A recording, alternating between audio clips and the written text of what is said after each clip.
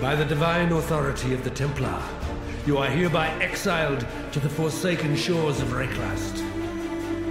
You have transgressed against God and consorted with sin. Find your redemption, Exile, or die in the attempt.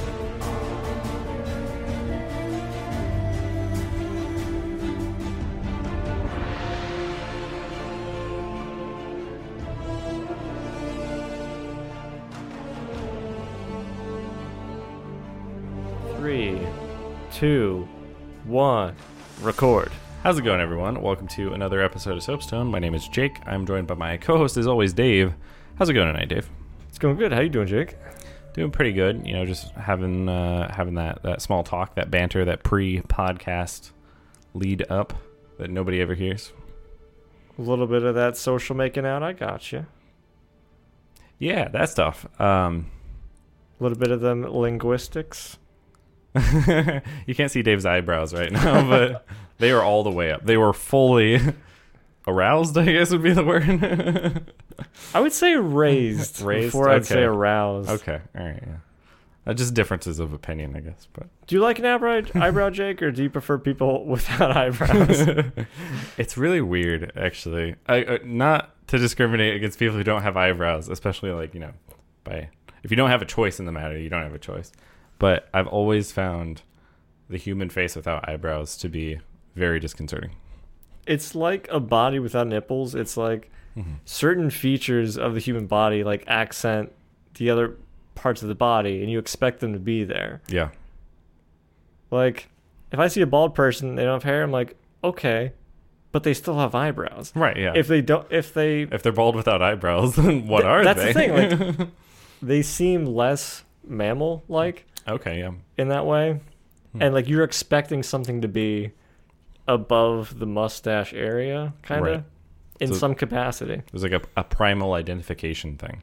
That's the facial identification, which is like, that's really interesting in itself. Not to go into the cognitive recognition of human facial structure, but it's fascinating. Honestly, like there's disorders that like cause you to lose the ability to kind of recognize human faces, and it's just interesting. Research that once you're done listening to this podcast, which is not about any of that.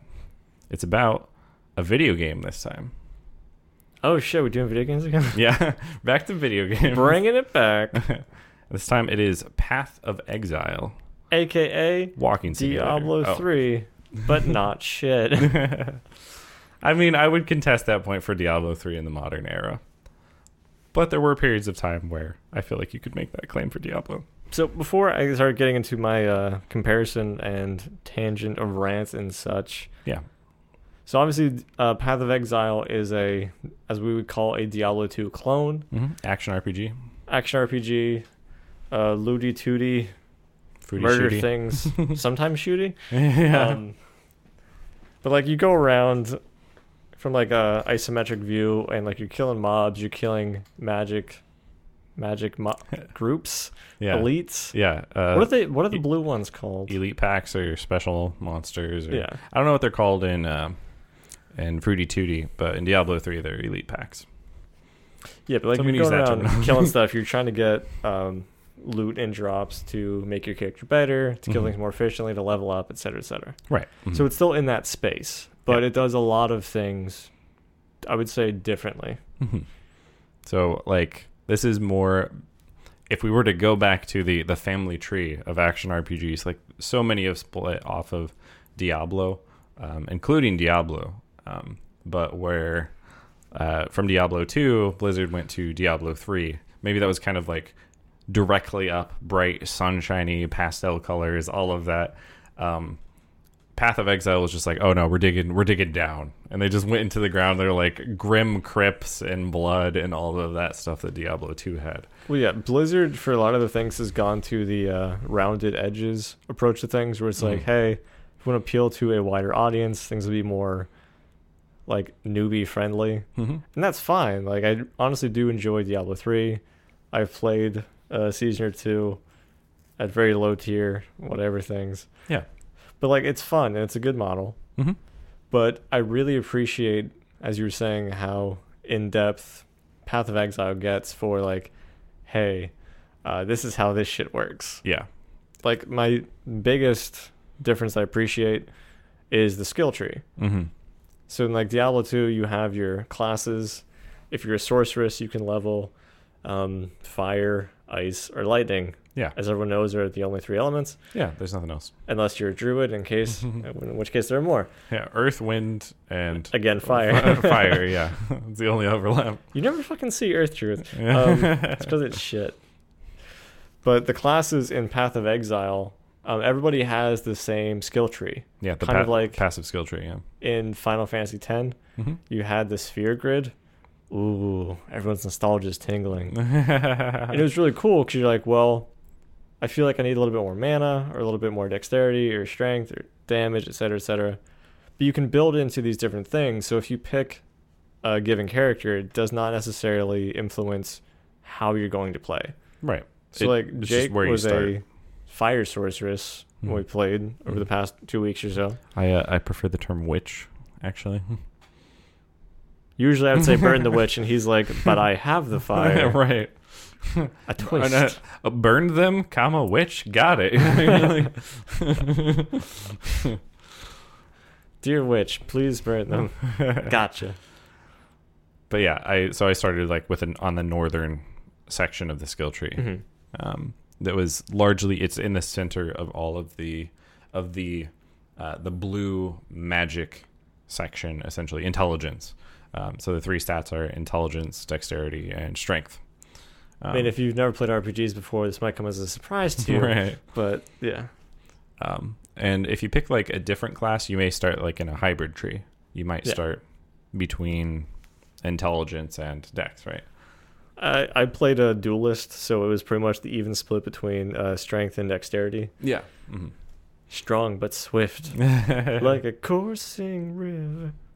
And you're just filling out this constellation of skills. So if proximity wasn't an issue, if you could just pick from whatever skills you wanted on a list, there would be fewer choices to make. But now distance matters. There may be a skill. So they not only have stats in the tree, so you mentioned like you can get some more health, you can get intelligence or dex, but they also have health nodes, so you can get healthier if you like pick this particular branch off of the tree. Yeah. Or they may have minor or major traits, and sometimes they're very significant in how they can apply to your character. Yeah. Like one of the little sections that was kind of off of one of the main branches that I put points into was for channeling abilities, because my character was going around the skill Cyclone, which is a channeled ability. So the points in that little cluster were like, oh, you do more damage while channeling and other bonuses to channeled abilities. I'm like, okay, this is going to help the build and playstyle I want, so I'm going to invest in that. Right. Whereas Jake would be like, this would be a waste of points for me. I mean, I did use a skill early, Scorching Ray, which is channeled. But I Is that like a beam? Yeah, that was the beam. But I eventually switched that out for fireballs. And some of those major skill trees like have significant trade-offs. Like there's one in the intelligence section where it's like you no longer have health regeneration, but your health regeneration applies to your energy shield. So your energy shield's just like a halo overshield essentially. Like the regenerates over time. Or there's another one that makes it so like if your shield starts regenerating, your energy shield, if you take damage, it doesn't interrupt it for like a few seconds. So you get guaranteed regeneration if you can have shorter bursts of downtime between getting hit. And just like a lot of kind of mechanics, things like that. And some of them, like I mentioned, are trade-offs. One of them removes your ability to summon a totem at all, which is just kind of like usually a stationary summon that does some magical effect. You know, totems. Yeah, totems. But in exchange, you gain one more mark of a brand, which is this kind of damaging spell you can drop, and it'll attach to an enemy and hurt them or do something over time. So you can kind of like focus your character by expanding out in these trees. And if something's really far, like there could be things down in the strength or dexterity trees that would be really cool for my character. Like they'd be awesome, especially for some of the synergies with the gems. Where gems, which we'll get into, I suppose. I was like, what are gems, Jacob? They may require multiple stats, Yeah. but it would be too expensive for my build to go all the way down that tree. I would lose too many points in transit, and it would weaken the build overall. And I think that's the passive skill tree. That's the trick. This is probably like the people who love Path of Exile the most, I feel like, embrace it. And the people who aren't really willing to give Path of Exile a try are probably pushed away by it, because it is one of the most extreme things the game does as far as character development. I mean, that kind of is the Path of Exile, is actually navigating the passive skill tree. Yeah. You will be alone. You will be forced to make hard decisions. And you'll screw up your character. But then you'll make a new one by copying a meta build online. Yeah. And that's like you basically cut to the heart of it, I think, is for me, because I played Path of Exile a couple times in the past, but I've never gotten as far as my most recent character. And I've always the stress of going over the build has gotten to me, where I'm just like, I think I made a mistake. I don't have any refund points, or I'm afraid to use my refund points because maybe it wasn't really a mistake, and it just wears me down until I'm just like, too much stress, I'm not going to play. So you do what you mentioned. You just follow a build online, but that kind of defeats the point of having that much freedom anyways. I mean, to a degree, yeah. Mm-hmm. I know you're much more of you like to optimize in games and like find those, like when we play Monster Hunter World, you're like, these are the routes I'm going to go. Yeah. Kill this monster and then mine these nodes. Yeah. And just, you do that. For me, though, I definitely do want to have an optimized build. At the same time, I also do kind of enjoy hopping into that to be like my mindless, I'm going to murder like 100 mobs at a time type thing. Mm-hmm. And I get enjoyment enough from that. Yeah. But at the same time, there will be a point later on where I will want to create my own thing and figure it out on my own and be like, oh, but what if I did this instead? Yeah. And then upload my own build. Right. Be like, check this out, guys. Once you've done your playthrough, you've played with the skills, you have more of an understanding of what's in the tree, then you could sit down and plan a lot of it out. Yeah. If you like theory crafting, you're probably already playing Path of Exile if you like action RPGs, because the diversity in Path of Exile is absolutely absurd. And it accomplishes that while, for the most part, minimizing the number of active skills you have, which is kind of interesting. Well, again, I want to make the distinction between like something like Diablo 3, you're capped at, I think it's like 4 or 5 skills. Yeah, it's you like, can have, and they're all active, correct? Sort of. Some of them are toggles. Okay. Yeah. Mm-hmm. But you're usually interacting with 4 or 5 things. Yeah.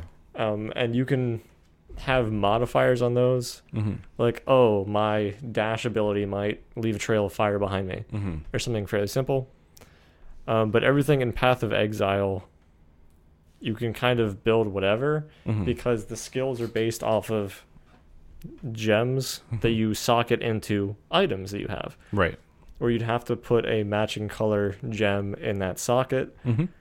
So like initial one you might get as the duelist is like double strike. Right. And that's your active skill. And you're like, oh, I'm going to hit them twice quickly. Cool. Mm-hmm. But then you also get these support gems to give modifiers. So again, for duelist, it was like a chance to bleed support. Yeah. So every time I'm hitting somebody, I have a chance to inflict bleed damage upon them as well. Yeah. But it could also be poison. It could be anything. Yeah. The support system is very, very open-ended. And like the gems need to be linked together. The sockets have to be linked together in the item. So you're kind of like in Diablo, to like make that comparison, you're usually concerned with affixes or the modifiers on each item. Mm-hmm. Like maybe it makes you stronger, maybe it gives you health, maybe there's a special effect, maybe it modifies an ability, whatever. In Path of Exile, it's equally important in a lot of ways that the sockets are set up in such a way that you can kind of build around it, especially since each gem has stat affinity. So some gems are just intelligence, and as you continue to level up the gem, it gets experience while you get level, experience. it levels. Yeah, exactly. But it's like materia, actually. Yeah. Yeah. But like, as somebody who wasn't playing int, if I had like a blue gem, I would kind of cap out a certain point because I'm not putting extra points into intelligence. Right. So I'd be like, wow, my clarity's pretty good. Meanwhile, Jake's like rocking like a level 20 clarity, like here's all the fucking mana. Yeah. And I'm like, I would like mana, but instead I'm punching people in the face a lot type thing. Yeah, because I don't think the game lets you level up gems if you can't use them anymore. I think it grays it out. I'm not sure if you can override that or not. I don't think you can. I think you can get enough experience to like, I would be able to level it if I had enough of that stat. Exactly. So like I'm in the opposite position. Like my fireball has a support skill, greater multiple projectiles, which modifies my fireball so that it fires like 5. Balls. Yeah, it fires like 5 at once. It's a cone of Instead fireballs. of firing a ball, it fires balls. Yes. But that skill is actually a dexterity skill. And there are some dexterity, like there are some stat nodes that will be like exiled from their own specific section, if you will, to borrow a term. And so you can pick up like little stat increases even if that's not your primary stat, and so you get some potential to upgrade things like greater multiple projectiles, which I have. But if Dave was using that skill, say he was like an archer or something like that, his dexterity is so much higher than me, he would continually be able to level that gem up and make it better and better. Yeah. And that's where so much of this comes in, because you have support skills for every one of the 3 colors. You have many skills that require multiple attributes. So like one example of that is I summon 2 golems to fight with me and basically tank for me. And those golems, there's different elements. There's like ice, which I believe it scales off of intelligence and dex. And then there's like fire, which is like intelligence and strength. And then there's chaos, which is intelligence and intelligence. So I was like, chaos. I'm going to have chaos golems. Because that stat's really high for me. It's like 366 versus 50. Like that's the difference. Yeah. There's a surprising amount of trade-off. Like you still get points throughout the tree, whereas you're not going to be a weakest boy. You're just going to have some strength and dex here and there. Yeah. Because it'll be like littered through and you might be forced to go through it. In the same way, I'm a slightly literate character. Yeah. Where I have to have some intelligence, because otherwise it'd be kind of kneecapping yourself, or you'd be forced to be like, and this is my forced intelligence branch. And so that you can actually have end level gear, which goes across 3 stats. Yeah. It's really it's a really diverse system that encourages a lot of experimentation. They also encourage you to dip a little bit into stats. So up in the intelligence tree, there's a little node off from my primary branch, and it doesn't connect to anything. It's just off on the side, entirely optional, but it's a medium dexterity node. I pick that up, I immediately get 20 dexterity instead of the usual like 10. Yeah. So it's like, this is tempting because this is a significant stat advancement for a relatively low skill cost. Yeah, you just have to put like 1 level point into it, and then you're good for the next 10 levels or so as far as requirements are concerned. Yeah, which is really nice. And you won't like max out the gems. Like I'll probably stop leveling greater multiple projectiles.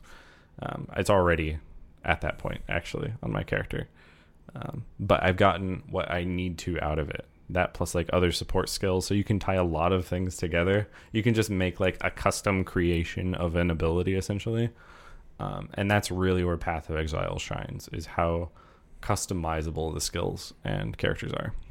And you can have up to 6 linked sockets in gear. Yeah, I think usually like 2-handed weapons and armors can go up to 6. Other things usually cap at around 4. But it's fucking nuts. Yeah, because like the build I'm running right now is the ever popular Cyclone build for Duelist for 3.7 in Legion. But basically, I have the ability Cyclone, which means I spin around with my weapons. Spin to win.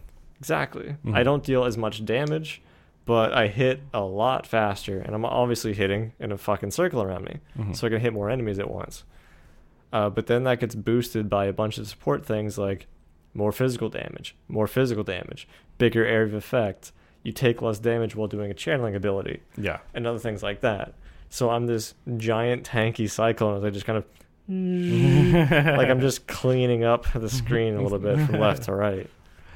Just like the erase tool in paint across the canvas of enemies. But like that would be, it could be my weapon or it could be my armor piece, which could have up to 6 sockets. It doesn't matter where you put it. It's not tied to attack or defense based on where it's placed. It's just you have access to these abilities and here's how they're modified. Yeah. Sockets are sockets. Yeah. Yeah. A hole's a hole. There are like, it's kind of like the Magic the Gathering rule unless otherwise specified. Like there are exceptions to all of this. Like I have an amulet that has one, I think it's an amulet, could be a ring, it's an amulet because is it on your neck or on your fingers? Right, yeah, I can't remember. But it has a white socket, which is wild card. Wild card, bitches. And whatever gem I put in there has a ridiculously high elemental resistance for the type of gem. So if I put like a blue gem in there, the socket temporarily becomes blue and it gives me like almost 100% cold resist. I put a red gem in there, it's almost 100% fire resist.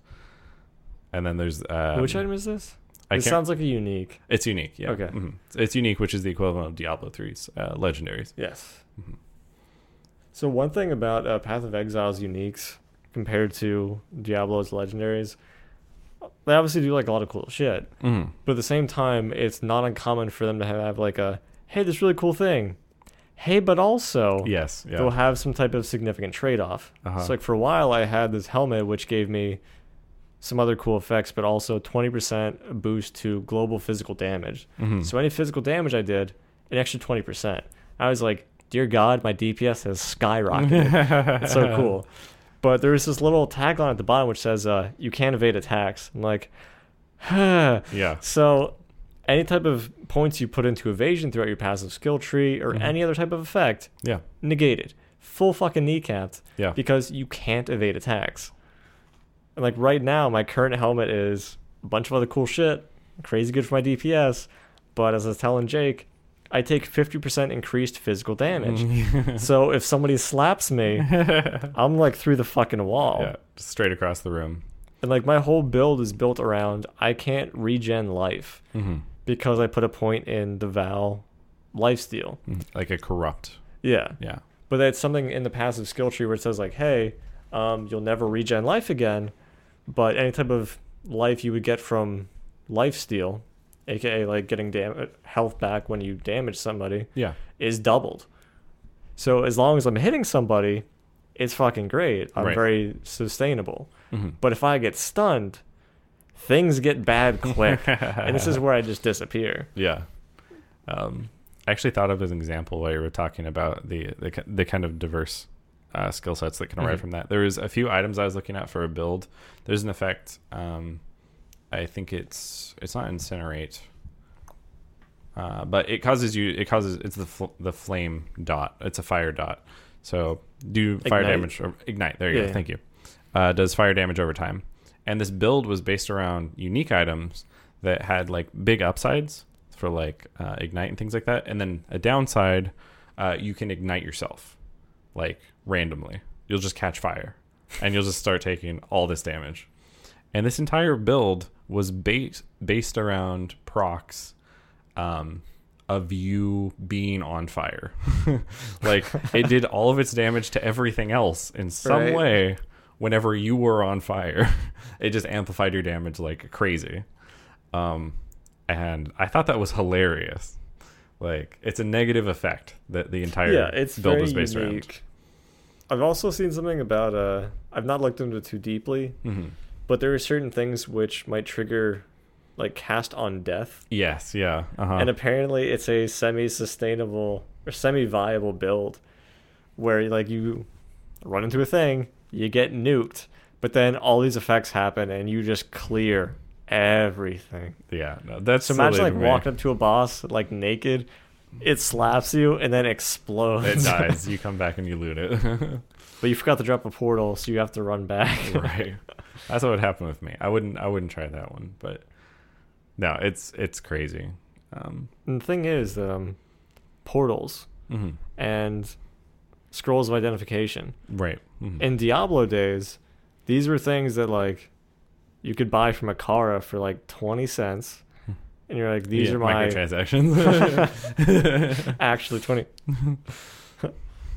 Oh. Yeah, they were pretty cheap back in Diablo days. Yeah. And they removed them in Diablo 3. Yeah, but like they were just meant to be like minor utility items before you had Deckard Cain or waypoints, right? Yeah. Mm-hmm. Just minor little conveniences. But in Path of Exile, they're more useful and they became a form of currency. Yeah. The game has no fixed gold, like tender. Yeah, you don't get gold from enemies at all. You get drops you can sell, but when you sell them, they give you fragments of other things. Yeah. Mm-hmm. So you're always going into like these different pieces or orbs or things. Yeah. But all of the orbs and things, to keep it super vague, right, are all modifiers for items. So you might be able to take a common item, which has no magical properties, and imbue it with magical properties. Yeah. You might be able to turn a magic into a rare. You might be able to resocket an item. You might be able to re-roll the modifiers of an item and all these other cool things. Yeah. So it has a lot of controlled RNG, which early on you're like, that's kind of cool. Yeah. But like, I'm going to grab the legendary I picked up. But when you get to late game, you're like, I have this perfect weapon. Yeah. But it's missing this. So that's when you care about that controlled RNG. Yeah. It's really interesting because it has the currency itself has intrinsic value. Yes. Like it directly impacts gameplay and the drive to get better loot. So the items that are commonly traded are ones that will always be valuable. So like you mentioned the orbs. The only one I'll bother mention is the Chaos Orb, which rerolls or randomizes the affixes on a rare item. And you're like, that seems like that would commonly be really useful given that rare items are like used in so many builds and things like that. And that is correct. Literally everyone wants them, so this became the common currency. This became the bottle caps or the gold replacement or whatever. Stone of Jordan. Thank you very much. Yeah, Stone of Jordan. And all of the other trades are largely based off of this value. It's the buds from TF2. Well, it's like it's what the conversion metric is, or scrap. Yeah. It's like how many Chaos Orbs is this? Yeah, exactly. And you either get like some decimal value of like you need to trade this many to get a Chaos Orb, or you could sell this and get this many Chaos Orbs. Yeah, and it's not the most valuable thing. There's many valuable currencies above it, and there's a lot below it, but it is the most commonly accessible valuable thing. So it's this intermediary currency. Yeah. So like you can find yourself like you mentioned in the early game, you may trade these off for unique items or like major upgrades for your character. Yeah, because you just want any type of increase. You don't. If you have a thing you're not using and someone's offering you something that you would use and get a benefit from, you're like, that seems like an easy trade for me. I'm obviously getting a benefit. You can have this if it benefits you. Great. It's like the net power, basically, right? Like this person who's off farming this late level map found an item that's garbage to him, but it's decent, and to you, it's amazing. So he's just like, oh, I'll like throw it to the peasants if they give me like their least, like whatever currency is. So like Chaos Orb or something like that. So you're like, sweet. Here's my Chaos Orb I just got. I'll take that 500%, DPS increase item and place that on my body. Whereas if you just use the orb, kind of like, maybe you get better stats or whatever, but it's not going to be 500%. Yeah. So it's kind of this give and take. It's much more valuable to him in his hands to have the orb. And that's really cool. It's actually kind of like an economics lesson in itself. Because it's a society that doesn't have currency that lacks. It doesn't have currency that lacks intrinsic value, like U.S. dollars. It's the barter system. Yeah. You don't have something that represents value. You just have I have a thing. So it's like, I also have a thing, but I want your thing. Yeah. Can we swap these? Yeah. And it's crazy how fucking nuts the whole trade system is. Because again, back to Diablo 2, if I was looking for a specific item that I did not have, and a friend of mine did not have, after I would send several whispers, Right. or make a Facebook post, MySpace post about, It's like, hey, you got that? You got the that? stuff? Uncle Jimmy, it's so good to see you at Thanksgiving. Do you have the Enigma code? Can I get that from you? But like, I would just kind of make messages in like the literal server chat, Yeah. and you just wait for somebody to bite. You're like, oh, thank God, I can get that thing. Yeah. Because otherwise, it's up to pure RNG. Like, am I gonna get it? No, I'm not running Magic Find. So you're just gonna get statistically shitty drops compared to somebody else who's trying to farm it. But in Path of Exile, Jake showed me the light. Yeah. There is a trade site Mm-hmm. where I can filter to find like people who are listing certain items. I can find and like filter by any stat on it, how much it costs, what the item level is, what the dex requirement is, Yeah. what the DPS is, and everything. And then I can just copy that message and whisper that person in game, be like, I want your thing. Yeah. I will give you this price that you have fixed. Yeah. And they will usually either not respond at all because they're not online, or they're a Chinese bot. Mm-hmm. Just kidding. Chinese bots always respond. Right. Within like 10 or 30 seconds, they send you an invite to a private room, which is your hideout. It's way less creepy than in real life. Yeah. I'll explain hideouts more in a sec. But you just go and then you make the swap. And then you each say TY to each other, unless you're the Chinese bot, and then you leave. And that's it. Yeah. They got what they wanted. You got what you wanted. The exchange is done. And it's honestly like, it's a remarkably efficient system for not just implementing a trade system like in the game. That's the funny thing. Yeah. Is it's like the most streamlined duct tape solution to not actually having a trade system in the game. And you mentioned the site. It's a first party site. It's run by the company like that makes the game. There's bindings between like if you put items in your stash, you can be like, oh, they're this price. And while you're online, like they'll show up on this search. So like it prioritizes people who are online. Yeah. So if you're looking for something, the person will probably be online to complete the trade. And it's hilarious because this is all like first party support. The message you send them is like, it tells them where in their stash the item Seriously. is. It's like, they're like, third oh, row I down. have that thing. The guy's waiting to buy my item. And it's just like, it's here. Yes, exactly. And like when I saw that, I kind of thought about it. I was like, I know someone's tried to use this to scam somebody. Just like manually change it. Be like, oh yeah, it's the third item in off of this thing. But They're like, my divine orb. That seems odd. yeah, one alchemy orb. Nah, that's fine. Well, if it's what I listed. The other beautiful thing is, like I joked about with the Chinese bots, I'll copy a message from somebody who has a seemingly whatever username, Yeah. and it will paste it in whatever language they are running the game in. Yes. So I've sent some what I hope are trade deals to people, but like it just shows up as these Chinese characters that I don't know how to read or translate, but they get the message, they know what's up, Yeah. and then we just do the deal.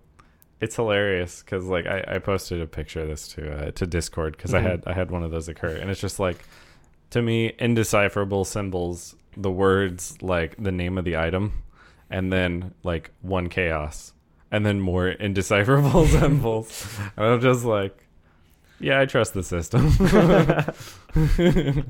It worked. Yeah. I sent them a thank you anyways. I was like, they'll understand. I feel like 9% of the time I still feel obligated to say thank you because I don't know, I'm not an asshole all the time. It happens fast too. Like if people are online, they're like, I've been waiting to trade off this item. Done. Yeah. That's it. Like maybe 15 seconds for the fastest one. Just sent message, they immediately invite me. They're in their hideout or whatever. They get the item from the chest, I jump to them, I load in, they open a trade, we trade it off, I leave, we're done. It's just like done. It's crazy how efficient the system is, and like how efficient it is without implementing a market board, which would literally just do this for people. Right? Yes. The other thing I really love are the hideouts. Mm. So as you go through the game, you can unlock these little hideouts, which are like these personal rooms. Mhm. So like typically in games, like you'd have your, oh, we're on like the same server, we're in the same main town together. Here are the NPCs, here's the waypoint, here's the way out, whatever. Mhm. But I can go to and customize my own personal hideout based off like different themes of the acts throughout the game. And I can just put whatever there. Yeah. And then if like, hey, I don't want to have all these like pubs running around type thing, you can just go to the hideout. You Yeah. can invite somebody to your party in the hideout. So if like Jake and I are playing together, we can do that. Or if I'm trying to do a trade deal with somebody, be like, just come to my thing. You're my party. It's cool. Yeah. And that way you don't have like these old trade scams of like, drop the item here and I'll drop the item here and then we'll go exchange it. Yeah, I would trade it with you, faces. but there's some glitch with my character where I can't for some reason. It's really weird. Blinks. Yeah. And they do have a nice little safety on that, on the trades too. In order to accept the trade, you have to mouse over all of the items being offered from the opposite side. You can't just like click the accept Yeah. and then, oh, I didn't see what it was. I accidentally got traded some piece of shit that looked like the same item. Yeah. Which again, like every scam that existed in the days of Diablo 2, I feel I experienced Right. and learned from. for science. Yes, it was definitely intentional when it happened. No, it's really cool. I like the hideouts. I also like that you can customize them to such an extent. You're just like, oh, the rocks will go over here next to the stream, and the tree will rotate the tree a bit to the right, and that will be here. Like, so there's like a little button for edit. I'm like, oh sure, let me edit. And then it's like, there's a clear all button. I'm like, oh sure, like I'll clear all. Mhm. And then so much that I didn't realize was that were things that I could modify all disappeared. I'm like, undo. I thought it was kind of cool how it was. And I didn't want to spend the time to design it at that point. You just But blink awake in the void as reality ceases to exist. it's just a white room. There I am in my padded suit. My arms tied behind my back. The other cool thing is like there's some NPCs that like serve functions to like systems throughout the game, or like mini games, things like that, incorporated in the game. Kind of unique mechanics and whatnot. And you can go to the NPC and be like, you live at my place now. And they're like, huh, what are you talking about? And you're like, no, you live at my place. And they're like, and get pulled there. Now they're at your hideout and you can move them around, put them in the pond. Yeah, and it's nice because you don't have to go to, oh, I think this one NPC is in Act 3, this town, Mm-hmm. and you have to go talk to them. You just be like, I'll put you here. Right. Oh no, I abducted him. He's in my place. You just have these like rows of NPCs like, we're so hungry. It's actually hilarious because I was like, okay, pragmatic. I'm going to take the NPCs. I'm going to put them all around the portal at my hideout.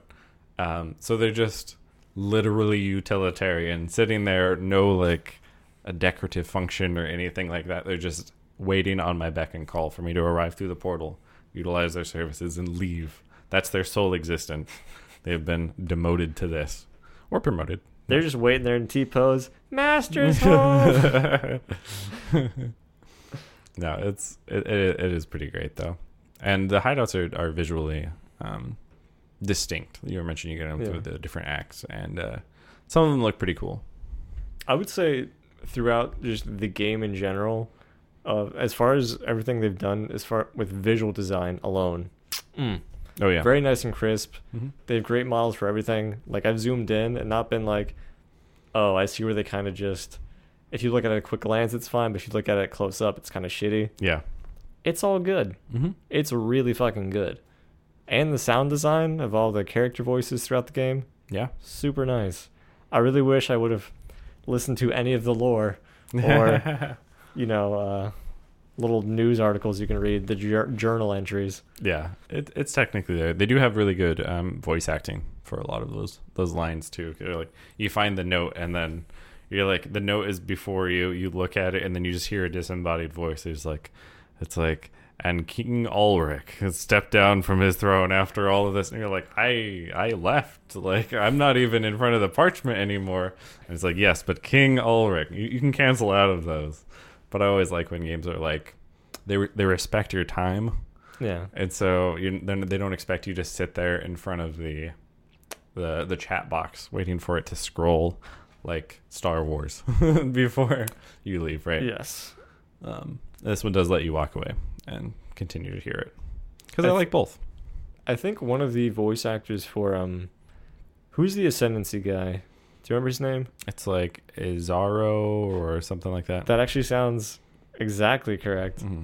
So I think Izaro is also the voice of... This is a great time to, not have this planned out and think that I would remember it randomly. We don't plan things here at the Soapstone. It's unethical. In fact, we don't even buy time.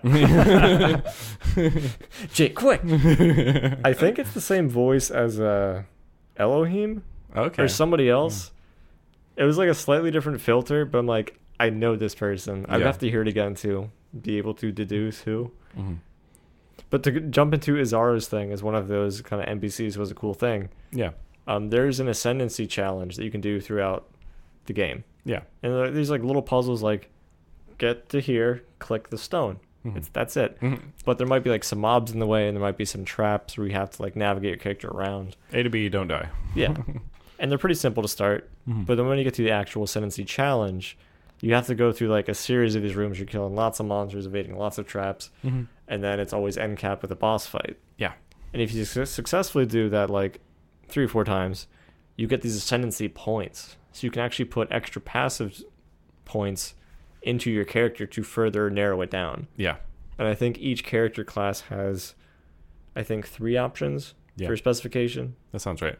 So like Duelist was Gladiator and 2 other ones I didn't fucking pick. Right. But then in each of those, you can get up to 8 Ascendancy points total and kind of cash those in to, as I said, further narrow down your character as far as what they're specializing in. Mm-hmm. They're also kind of hidden unless you are like looking at a guide and you saw them in advance. Mm-hmm. I didn't really notice them. They actually did exist in the guide I was following or looking at for my character, but I didn't notice their place in the constellation, so it kind of caught me off guard when my character ascended.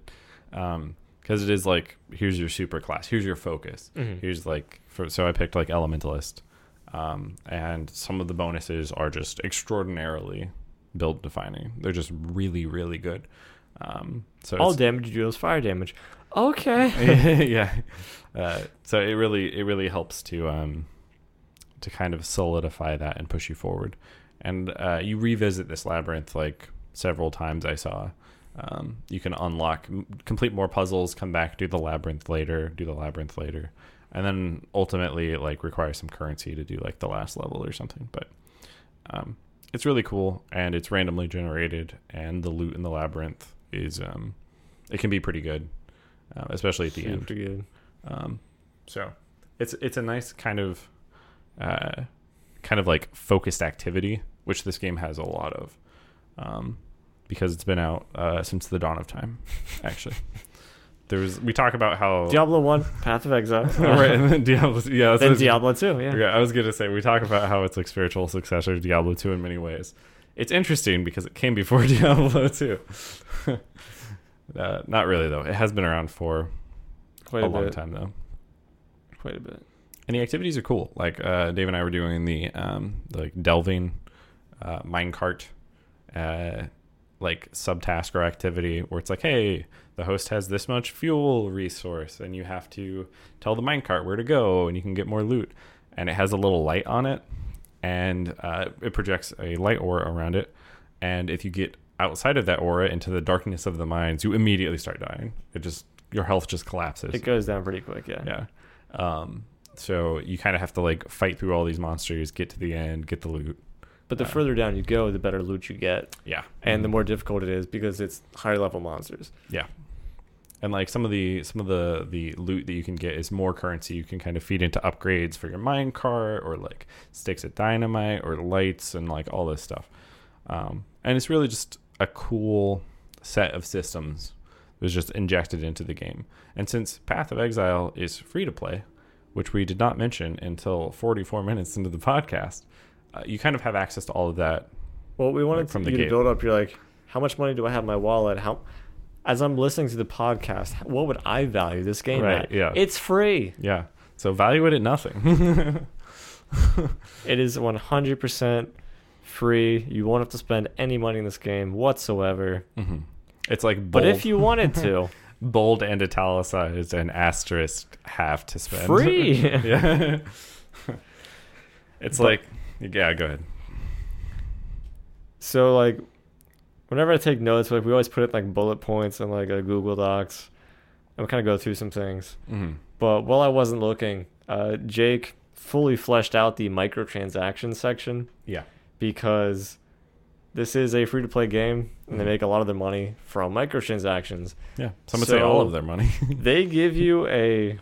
Well played. They give you a fuck ton of options to spend money on the game, whether it's buying more item tabs or having in-game cosmetics or other things of that ilk. Yeah.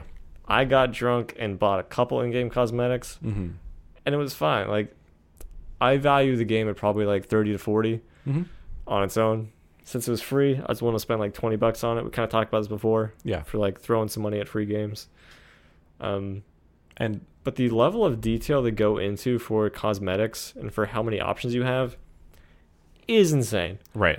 One would think that their entire livelihood may depend upon the nature of the cosmetics that they add to this game. They have a really good team of people who are making those.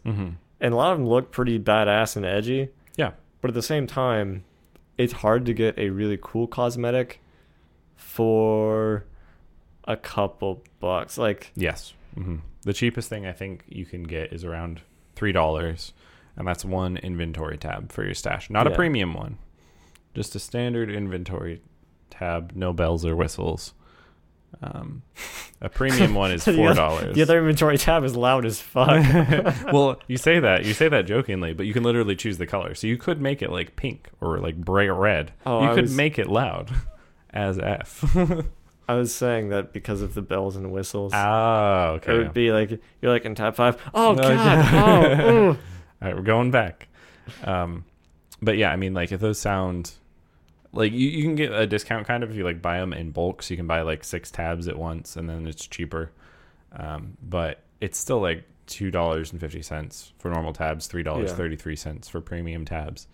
And these are, I would argue, like sometimes there's cosmetics that don't impact gameplay, and it's just contribute money to the developers, make your character look cool, feel good about yourself, make your wallet smaller, and that's fine.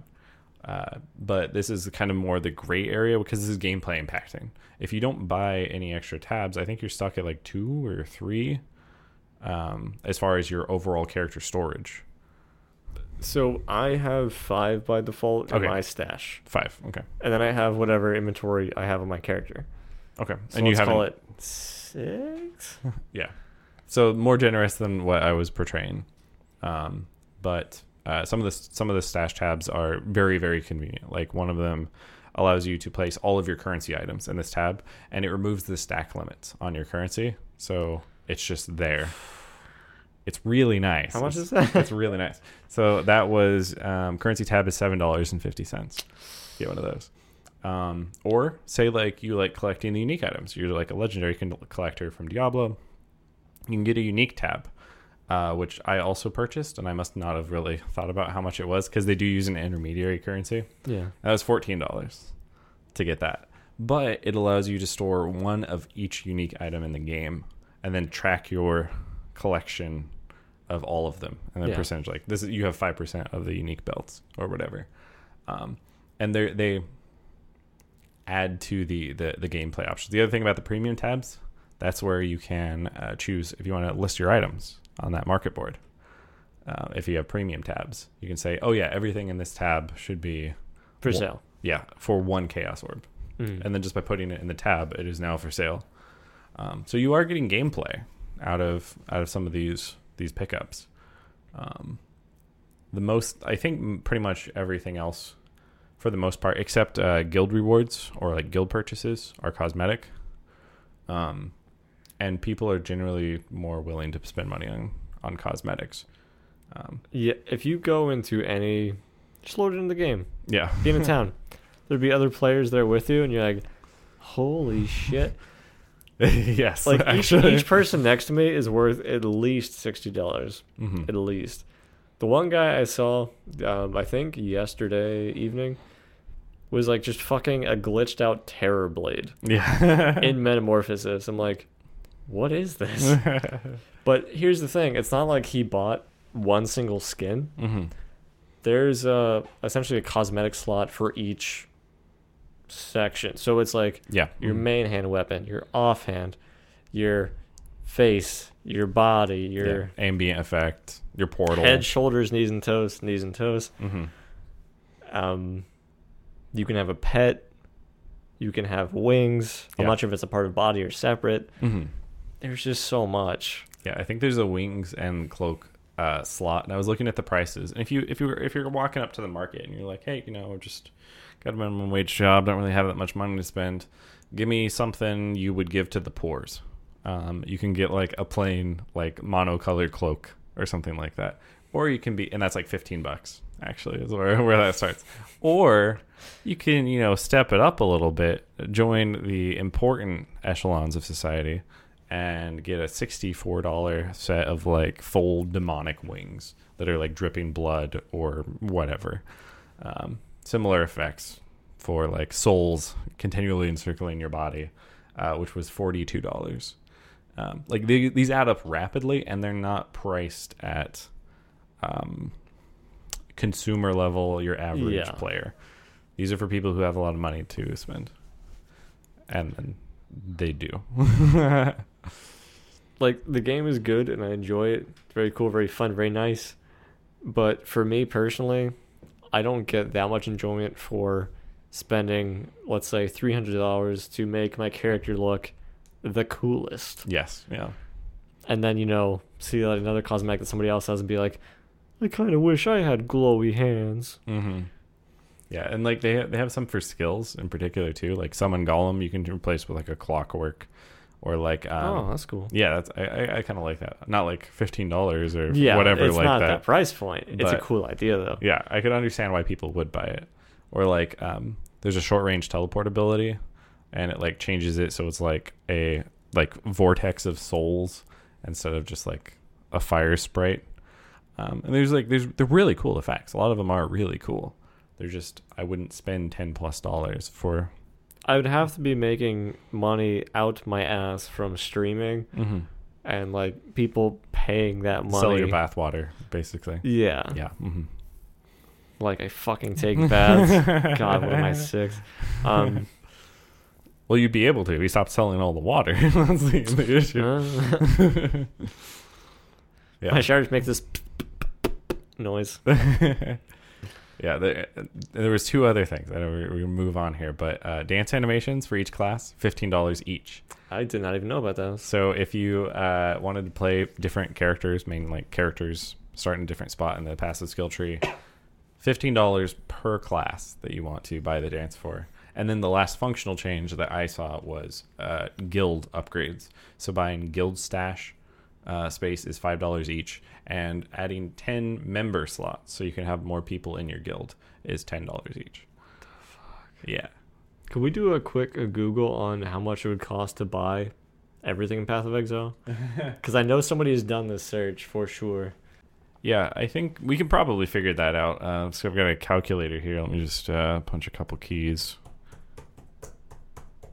Yeah, so that's around $6,000, give or take, a year ago. Probably a lot more since then. Wow, Jake, what a math guy. Very impressive. Yeah. On that, it's not even a TI-30. It's just one of those dollar store calculators. Thank you, Dave. You're giving my abacus like a lot of credit right now. Just How do you spell boobs on an abacus? Real question. Asking for a friend. Yeah, you have to be a 7th level mathematician to actually get the answer to that one. But yeah, all that being said, I mean, it's designed to get money from people who have a lot of money, and it's also the way that they're funding development. So like they had the numbers. Maybe if they didn't sell stash tabs, maybe if the cosmetics were all a 10th of the price that they were, I mean, I'd be way more inclined to buy them, but maybe that wouldn't sustain their business. And they still provide all of the content in the game for free. Yeah. Which is big. Like, they could sell an expansion pack, something like that. People would buy it, but they don't do that. So they need some way to bring home the pigs for slaughter, as the saying goes. I just do like the little come hither fingers. Right. Come here, pigs. I usually equip wheat in my offhand. Yeah. Just walk backwards. Be careful if, you give it to one pig and there's another pig nearby. Yeah. Actually, it should be oink, oink, oink, oink. Yeah. Pig sex. Yeah. Well, this is the reason I always tag explicit on these episodes, Dave, because I never know when pig sex is going to come back up. Initially, it was because I swear, and Jake doesn't. Mm-hmm. But now it's because Jake's just a pervert. Mm-hmm. Yeah. I don't actually remember how we got on that particular topic, but Path of Exile. Well, we're talking about just like the pricing model. Oh, like yeah. in the previous episode, we were talking about how usually free-to-play games are making a lot more money than fixed-price games because people are more likely to like invest something like, oh, it's free. I'm willing, like I said earlier, willing to throw some money at it. Yeah. And like $20 here, $20 there, $20 there. Not that much, but you've now spent the price of what would be a full-price game. Yeah. But it all depends on like what you're comfortable with for your price point of how much enjoyment you're getting from a thing. Because I could also play this game without spending anything, have a great fucking time. Yeah. But I'm also fine and willing to like spend $20. Right. But other people might not be. That's fine. Helps the developers have some oatmeal the next morning, keeps the developer calories up so they can get back in there and You think they can develop afford more water loot. to add to those oats? Yeah. And they do have like supporter bundles. I think we both ended up picking up like the $20 one, I think it was, that gives you some items, some cosmetics, I should say, and then the equivalent currency or very close to it for the money you spent. So you kind of get to double dip a little bit.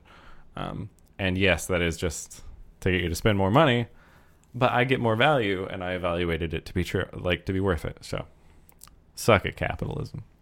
Yeah, Path of Exile. It's a very solid game if the passive skill tree is not too overly daunting. I believe it is controversial statement. Dave's going to argue with me on this one, but the true successor to Diablo 2 in the vein of Diablo 2 and the way it feels. Agreed. That was a strong argument there, Dan. No, like for the whole thing. Yeah. Point for point, pound for pound, dollar for dollar. I feel it just does it right because when I go into a game like this, I want to get cool drops and I want to kill monsters. And that's what the excitement is because you kill a lot of monsters, get a lot of fun drops. Yeah. You get to change your build and get better at doing both. And on top of that, the game is gorgeous. Actually, it has a really interesting story and arc. And the bosses are unique and have mechanics. They're not just, I kill you with this weapon damage type. Yeah. Or this magical ability type thing. Yeah. And it's a unique experience. They brought their own ideas to the marketplace of ideas, to use a completely worn out term. And they did things Diablo 2 didn't do, which I think are really cool. So props on them for their original ideas, and hopefully it continues to be successful and supported for many years to come, so that when I come back to the game 10 years from now or whenever I do, I can be like, oh man, I have all of these stash tabs. Awesome. Probably spend another $60 and have a good time with it. I feel it's probably important to note at this point, our sponsor for this week's episode is Blizzard North. Yes. Thanks, Blizzard North. Friend of the show. Yeah, friend of the show. Yeah, so that's Path of Exile. As always, Dave will buy you stuff for it. I think he says things like that. I will definitely link you to the Steam page. You can install this for free.